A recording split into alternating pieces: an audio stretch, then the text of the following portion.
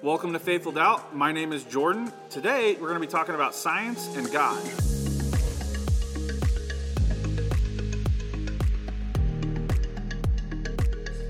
Before we begin today's episode, I wanted to take a moment to recognize a book and share it with you if you're interested. And that book is The Reason for God by Tim Keller. Now, this book is super important to me because it is the main inspiration behind Faithful Doubt and why I'm doing this. And I really encourage anyone to read this book. If you're skeptical of God or if he exists or why you should be a Christian, I really encourage you to read this book. Tim Keller addresses why you might be skeptical of God, but also why you might be wrong about being skeptical about God. So take a look at that book if you're interested in that. But today's question for our episode is this: is God and science in opposition to one another? And that question, Tim Keller actually addresses in that book. And so that's why I have it here today with us. But this debate has been going on since probably the beginning of humanity, right? Like, it's not just a debate that started 200 years ago. It's a debate that's been going on for a long time over, is science opposed to God? And throughout time, we've had, really popular philosophers, important theologians, producing things, arguments, and conversations into that overall debate. And it's just a very large debate. It's bigger than anything I could do in the next 10 minutes. So this is kind of my disclaimer. It's hard to go through this question in 10 minutes. I'm going to do my best, and I'm not saying everything that I'm going to say is correct or even the right answer, but I've certainly thought about this question many times in my life. I can tell you and honestly admit, as a Christian, I have considered the possibility of science opposing God. Like, can I be a Christian and believe in can I adhere to science as a Christian, right? Like, that's an important question, and it's a valid one I think we should all ask at some point.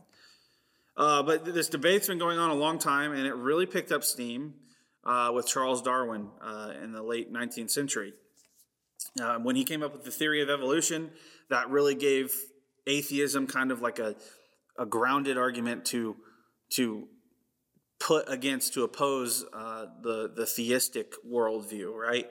And evolution is the process, the natural, or the explanation of the natural process of all things, how things have come to be. So evolution, the theory of evolution has been very important. It's very important to science, and as well as atheists. But what evolution was never intended to be was this all-encompassing world view that explains absolutely everything about how I feel, think, and interact with my spiritual side or my beliefs. Like, it was only meant to explain the natural process of how things came to be. And there's a couple issues if you believe in evolution as a all-encompassing worldview. And that is really, when people say science opposes God, like, you can't be a Christian and believe in science. What people are really saying is the worldview of evolution really it disproves God. Like, science has disproven God. There's a major issue with that because there isn't a person that, like a scientist would say, yeah, science has completely disproven God. We all can admit that you can't fully disprove God and you can't fully prove the existence of God. Like, as a Christian, I'm admitting I exist within faith that God is real. I have no 100% irrefutable evidence, tangible evidence to prove that he exists, and no one has 100% irrefutable evidence to prove that he doesn't exist. That's just the way things are. So evolution as a all-encompassing worldview doesn't really work because it breaks down for two reasons, really. The first reason, naturalism, right? Like, evolution, naturalism, it was designed as a method to test the natural processes and things that happen in our world. Science is a method to test natural things and how they work and how we can recreate them. Science, it's one thing to say science is only a method to test for natural causes. It is a whole nother thing to say that science disproves the existence of all other causes, such as the supernatural. It's bold to even say that science eliminates or proves there's no other causes that could possibly exist. And that kind of leads you to like, well, science and Genesis, how do we view the book of Genesis? Because this is naturally where the argument goes, right? Creation versus evolution. This is the natural debate that everyone goes to. Did God create everything the way it is, or did everything evolve through a scientific process of evolution and come to exist the way it has? That is the natural argument. And so if you imagine like a spectrum, on this side, this is the reason why this question is so controversial, because on this side you have Christians who say, well, Genesis says that God created everything the way it is. That's the creation theory.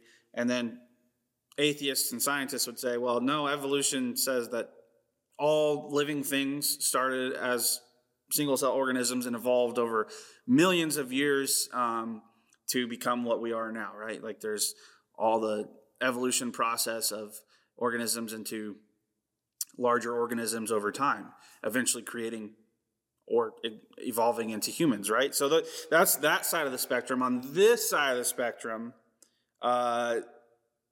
we have the Christians would hold to the idea that God was the primary mover. And even if you aren't a Christian, but you're a theist, you might say God, whatever he is, he was the primary mover and he started creation. And then from there, he allowed the natural process of evolution to take over. And that's how we have everything. Now you have in the center of this spectrum of these two views, you have in the center of this spectrum theistic evolution, which says that God uses evolution and kind of guides the creation process to create everything. Or you have what's called the gap theory. We have gaps in the fossil records. Like we don't understand how some species came into existence. They seem to have just kind of appeared. And so some people believe that over long periods of time, God intervened with large acts of creation and performed those acts over large periods of time. So that's kind of like gap theory right there. So you have this spectrum, and on one side, science and God are very diametrically opposed to one another. You have creation versus evolution. And on this side of the spectrum, you kind of have them not necessarily opposed, but also not really supporting one another. And in the middle, you have God using evolution, or throughout evolution, he supernaturally intercedes through that in the middle of that process to create things. That's kind of the large, broken down, very abbreviated version of science versus God. And this is why how we read Genesis really matters. Because if you're reading Genesis as a scientific account of how God created everything, it is going to result in misinterpretation. It's going to result in misunderstanding the point of Genesis. In the Bible, books are meant to be read as their literary genre. The Gospels, the book of Matthew, Mark, Luke, and John, the books of Matthew, Mark, Luke, and John, those are eyewitness accounts, recorded history eyewitness accounts of Jesus' life. The book of Psalms is not the same as those books. It's not meant to be read the same. The book of Psalms is poetry. It is meant to be read as poetry. While there is historical events and facts behind it, it is meant to be read as poetry. Now, Genesis is kind of difficult because we don't really know if it's an historical account or if it's meant to be read as, some kind of metaphor or poetry. Like that is a constant debate going on amongst Christians. And so the real, what we can all agree on as a Christian, and we should agree on, is that the very beginning of Genesis is not pointing to how God created everything. The purpose of the beginning of Genesis is so that we may know the author of creation. It is so that we can know God and why he created everything. And so personally, I'm going to give you my view on this. I see science and God not as diametrically opposed, but connected and supporting one another. Because if God is the creator of all things, let's just all agree for a moment that God created everything. Maybe it's not the Christian God. Maybe it's just this deity that no one can really know. Let's say there's a supernatural cause for the creation of the universe. Wouldn't that deity, that person, that thing, wouldn't he be the ultimate scientist? I mean, if he created everything out of nothing, which in and of itself is a miracle, wouldn't that mean that he has to be the ultimate scientist and know all way more about science than we could ever hope to know? Okay, let's say there is no God and things just came into existence. I don't know how you explain everything coming into existence. One explanation is the Big Bang Theory, but what happened for those first couple of seconds before the Big Bang? Where did everything come from? What caused the Big Bang? These are well-known debates in the scientific community. We don't really know what happened for the first moments of creation. So, as a Christian myself, obviously I believe that God created everything. But I also see science as supporting the existence of God, because creation is it's too complex. There's too many complex things about creation for me to say there is no intelligent design or being behind that. And secondly, this is probably the most important thing. What people struggle with the most when it comes to science and God is the miracles that are performed in the Bible. And so many people say, well, all these miracles in Scripture, they couldn't have happened because science says that's impossible, right? Like the parting of the Red Sea, the virgin birth, Jesus healing the sick. Those things aren't possible. They're not natural. And science has disproven that those things can actually happen. So miracles. What are miracles? Why does Jesus perform miracles in the Bible? And every time you look at Jesus performing a miracle, he's not performing a miracle to fulfill himself, to bring himself glory. He's not like bragging to the disciples, like, "Hey, look, I'm gonna turn, whatever. I'm gonna catch all these people on fire, and it's gonna be miraculous. You won't even know how I did it. Blah blah blah. Whatever example you want to set there." Jesus isn't like bragging about his ability to perform miracles. What he does is he reveals God in all of his miracles, and he points us back to him. And so whenever he performs the miracles to heal people, he's pointing to the glory of God. When he's feeding the hungry miraculously by multiplying the loaves of bread and fish, he's pointing to the glory of God. When he raises Lazarus from death into life, it's not to brag, it's to show the glory of God, the authority and power that God has over this world. And so you look at the disciples who got to live with Jesus and experience these miracles firsthand, and even though they experience these miracles and witness them, they still have a hard time believing that Jesus is really the Son of God. Like they struggle with that. And this is the basis for faithful doubt. Our mission statement, our verse that that faithful doubt was created out of, comes from John chapter 20, verse 29. And it says, "Blessed are those who have not seen and yet have believed." Meaning, blessed are those of us who we've never seen Jesus physically and we still believe in him. Well, why does that matter, Jordan? Because the disciples who actually lived with Jesus, experienced life with Jesus, saw him perform these miracles, they still doubted that he was who he said he was.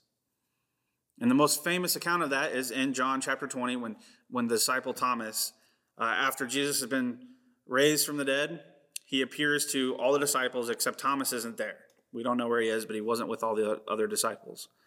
And so when Jesus appears to the other disciples, they believe, and then Jesus goes away for a time, and the other remaining disciples tell Thomas at a later time, he's alive. Jesus is alive, and he appeared to us. Like he was in the room with us. He's still alive, or he is now alive. And Thomas says, "No way.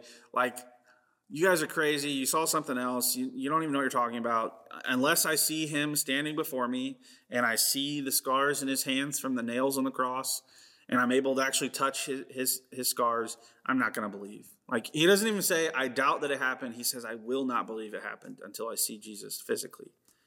And so Jesus appears to Thomas, appears before him and says, see my scars and touch my hand. And Thomas does not touch Jesus. He just simply falls on his knees before Jesus and says, forgive me, Lord, for I doubted, I did not believe. You are truly the Son of God. And so when this verse, blessed are those who have not seen and yet have believed, the whole idea behind that is like, yeah, we can't see a physical manifestation of God, but I believe he truly exists. And there is no amount of science that can say he doesn't exist. And just because Jesus performed miracles, supernatural things, does not disprove the existence of God. As Tim Keller says, modern people, and this is in quotes, modern people think of miracles as the suspension of the natural order. But Jesus meant them to be the restoration of the natural order. So when a miracle is performed, it doesn't mean that the natural order is suspended and God is somehow, breaking the rules of science. What's happening is God is actually restoring the natural order of things to the way he created them to be. And this is why it's so important when Jesus heals the sick. We were not created to have sickness. And so when Jesus performs a miracle, he's not suspending natural order, he's restoring it. We were naturally supposed to live without illness. When Jesus feeds the hungry, he's not suspending the natural order of things. He's restoring the natural order to, we were never meant to be hungry. When he raises Lazarus from death into life, he's not suspending the natural order of things. He's actually bringing them back to what they were supposed to be, which is we were supposed to have eternal life. We were never supposed to die. So death, illness, and hunger, that's not part of the natural order. Those things are unnatural because God created everything to be perfect. And so Jesus performs these miracles to restore the natural order of the world. So are science and God in opposition? I don't see it that way. And the first reason would be creation is just so complex. And as Romans 1:20 says, all of creation testifies to who God is. His eternal and all of his characteristics, his eternal characteristics are just in creation. Like you can witness God through creation. When I look out at the ocean, when I look at the mountains, there is no height or depth in this world that I can't look at and go, my gosh, how has this come into existence? And I think everyone thinks about that when they see something as beautiful as the ocean or a snow-capped mountain or a volcano or whatever it is. Like you look at it and you think, how did this come into creation? Was it just here? Did it just evolve over time? Did God or did something else or someone else create these things? And secondly, most importantly, Jesus, who lived the life we were supposed to live and died the death we were supposed to receive. His life points to God continually, and the miracles he performs, they do not disprove science. They do not say, there is nothing in science that says those can't happen, because Jesus isn't suspending the natural order of things. He's restoring the natural order of things. Science doesn't eliminate God's existence. The miracles of Jesus are meant to point us to God, and they challenge our minds, but more importantly, they're a promise to our hearts that all things will be restored, and the world we all really want is coming again when he comes back. Thank you for the question. I hope to see you guys next time.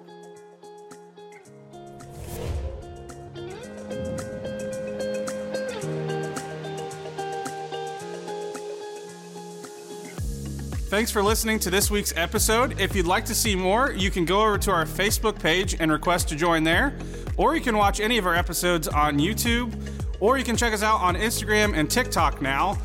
Or if you just like the audio and you'd like to listen, you can find us on any of your favorite podcast platforms. I'll see you guys next time.